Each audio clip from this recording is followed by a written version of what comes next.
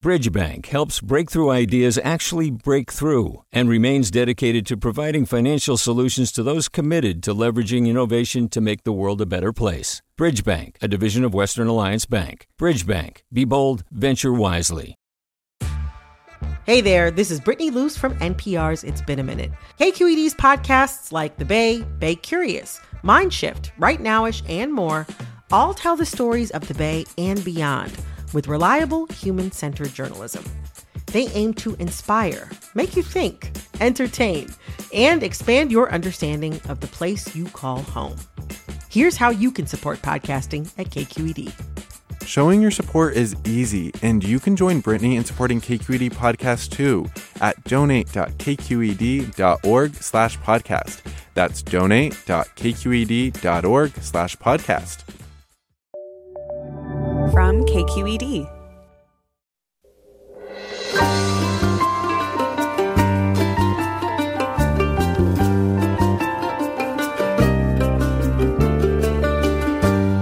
From KQED Public Radio in San Francisco, I'm Ariana Proehl in for Michael Krasny.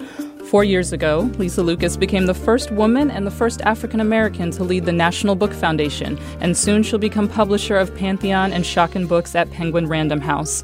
We'll talk to Lucas about her career, diversity in the publishing industry, and we'll hear what books she recommends reading and gifting this holiday season. But first, San Francisco District Attorney Chesa Boudin made headlines yesterday when he announced filing charges for the first homicide prosecution against a law enforcement officer in the city's history. Boudin joins us to talk about the case. That's all next, after this news.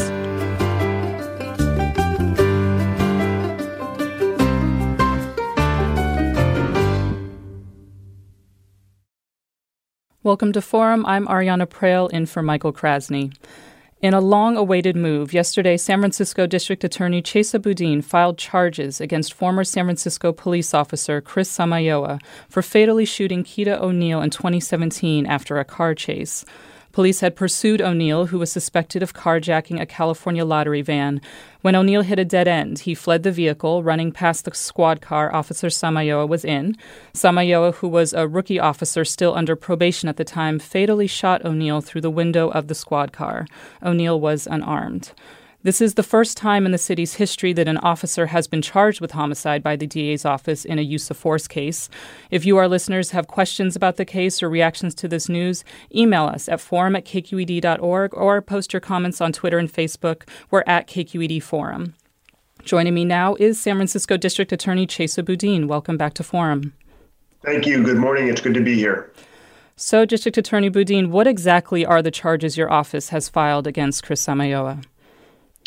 We filed several different charges, including voluntary manslaughter, involuntary manslaughter, assault with a semi-automatic firearm, use of force by an executive officer, and negligent discharge of a firearm. Those charges each have a allegation attached to them, or an enhancement, which alleges that Officer Samayoa personally used a firearm in the commission of those offenses. And how did you arrive at those charges specifically? We engaged in an exhaustive and meticulous review of all of the evidence available. We used all of the investigative tools at our disposal, from voluntary witnesses to grand jury investigations to subpoenas to review of body-worn camera footage.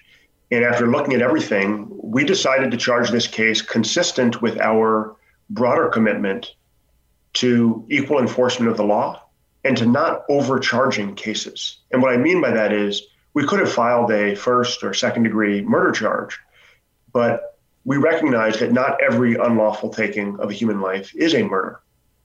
Some are manslaughters. And in this case, as in every case, we tried to charge the case based on what we're confident we can prove at the outset. If over the course of the preliminary hearing and other litigation, evidence emerges that leads us to believe we can prove to a jury a murder charge, then we have the ability to elevate it at a later date. Okay, so that is still on the table then, a possible murder charge. Absolutely. And So the law that this case is going to be held against is not the newer use of force law that took effect in January. But can you break down the law that will be used in this case concerning whether a reasonable officer in similar circumstances would have acted in the same way? Sure. So the law that you're referring to, known as Assembly Bill 392, as you said, took effect in January of 2020. It is not retroactive, and that means it does not apply to any use of force by officers prior to January of 2020. The difference is that AB 392 made a slightly higher standard for police officers to lawfully use force during the course of an arrest. The law that will apply to former Officer Samayoa's case is basically that a homicide committed by a peace officer is justifiable when necessarily committed in arresting a person who has committed a felony and the person is fleeing or resisting such arrest. Now, here, our belief, and we are confident the evidence will show, that this taking of Mr. O'Neill's life was not justifiable because it was not necessarily committed in arresting Mr. O'Neill. Mr. O'Neill was unarmed. He was on foot. He was in a dead-end area with numerous other police cars essentially surrounding him. And Officer Samayoa was the only officer on scene who even drew his service weapon. Okay, we are talking with District Attorney Chesa Boudin about the criminal charges his office filed in the police shooting of Kida O'Neill. Do you have questions about the charges, reactions to this news? Give us a call now at 866-733-6786. That's 866-733-6786. We only have a few minutes for this segment, so the time would be to call now. And you can also get in touch on Twitter and Facebook. We're at KQED Forum, or email us your questions at forum@kqed.org. You've also spoken about rebuilding the Independent Investigations Bureau. It was a unit that was created by your predecessor, George Gascon, made up of attorneys that would gather evidence on the scene. Can you tell us a little bit more about that, and is that playing any role in this case against Chris Samayoa? Absolutely. That unit is the unit that conducted the investigation and presented the case to me for decision about whether to charge and what charges to file. It's the unit that will be litigating the case all the way through trial if necessary. DA Gascon, former DA Gascon, created this unit with the support of the San Francisco Board of Supervisors. It really is a model unit in terms of the vision and the framework. It allows for our office to play a leading role in investigating any officer-involved shooting. So we're not simply relying on the agency that was involved in the shooting to investigate themselves. While the model that DA Gascon built is a great one, of course, like all things, it takes time to make it work in practice. And it was really only in December of 2019 that the memorandum of understanding between my IIB unit and the San Francisco Police Department kicked in and began to operate smoothly in the officer-involved shootings that we've had since then. The way it works basically is if there's any event, an officer-involved shooting being the best example, that triggers our memorandum of understanding to kick in, that leads to our office being the lead investigating agency, we get a notification from the police department, and we send out investigators and attorneys to be on scene so they can speak with witnesses, obtain video surveillance footage, or any of the other things necessary to fully investigate what happened and evaluate whether charges should be filed. Okay, let me go to caller Greg in San Francisco.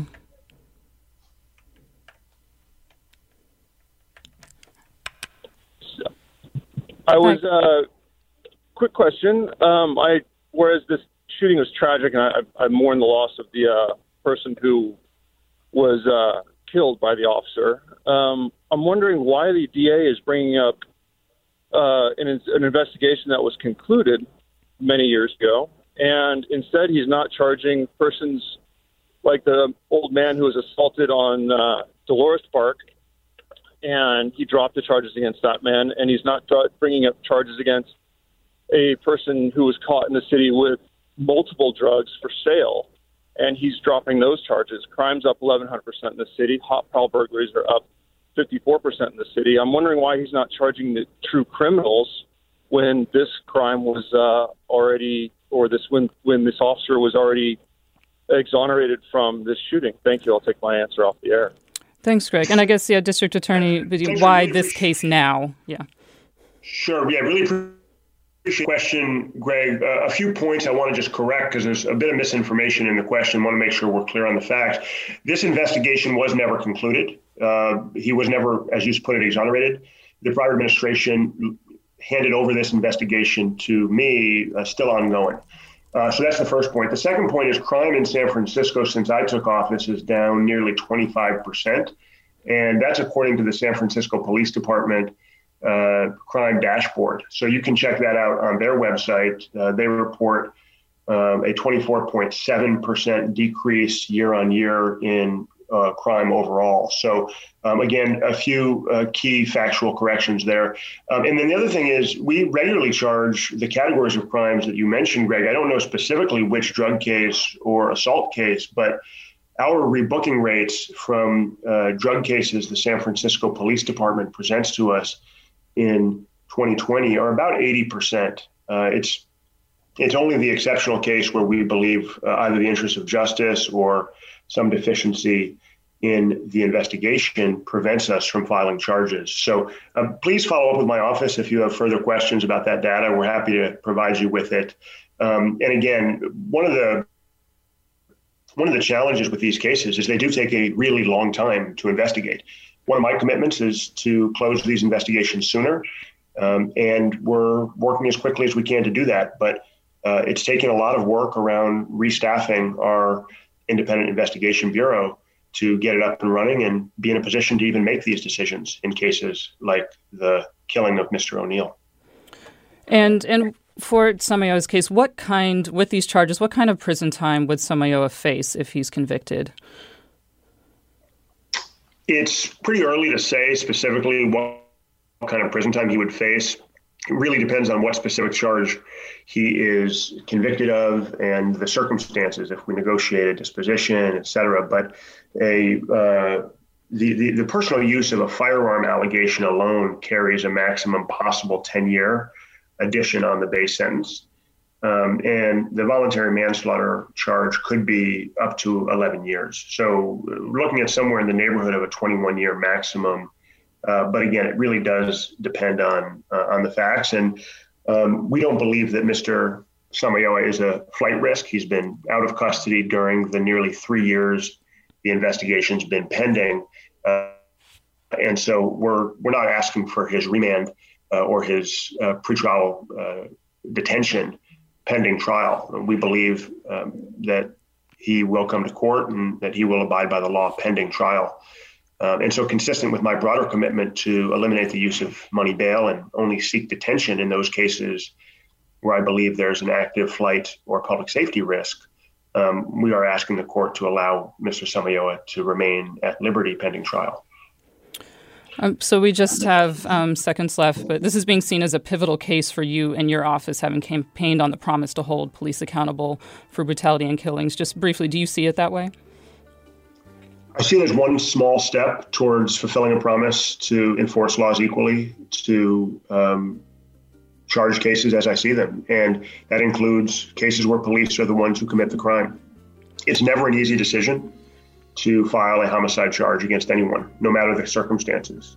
Every single homicide is difficult for the victims and survivors, first and foremost, and for the people who took the life and faced criminal charges. It's difficult for me to make these decisions, but I believe it was the right decision. I think it's a critical step towards justice and towards making sure that yes, and thanks for coming on, District Attorney Chesa Boudin, and helping us understand this news from your office perspective. Stay with us. This is Forum. Support for Forum comes from San Francisco Opera. Set 10 years after a school shooting, the critically acclaimed opera Innocence takes us into a complex emotional journey where our understanding of innocence and guilt is constantly upended. Kaya Sariaho's ethereal score collapses the past into the present as a community of survivors grapple with how to move forward. Don't miss the highly anticipated American premiere of Innocence, June 1st through 21st. Learn more at sfopera.com. We've all got those parts of our house where the internet just won't go. Well, if you had wall-to-wall Wi-Fi from Xfinity, you could worry less about dead spots. Because with wall-to-wall Wi-Fi from Xfinity, you get fast speeds, reliable connection in every room, and power for all of your devices, even when everyone's online. That's wall-to-wall Wi-Fi only with Xfinity. Restrictions apply, not available in all areas. Actual speeds vary. All over the country, we need to improve reading in Wisconsin. Schools are changing the way they teach reading. I'm calling for a renewed focus on literacy. We have gotten this wrong in New York and all across the nation. And it's happening because of a podcast. I think your podcast has changed my life. And I'm going to share this podcast with everyone I meet. Sold a Story investigates how teaching kids to read went wrong. New episodes of Sold a Story are available now.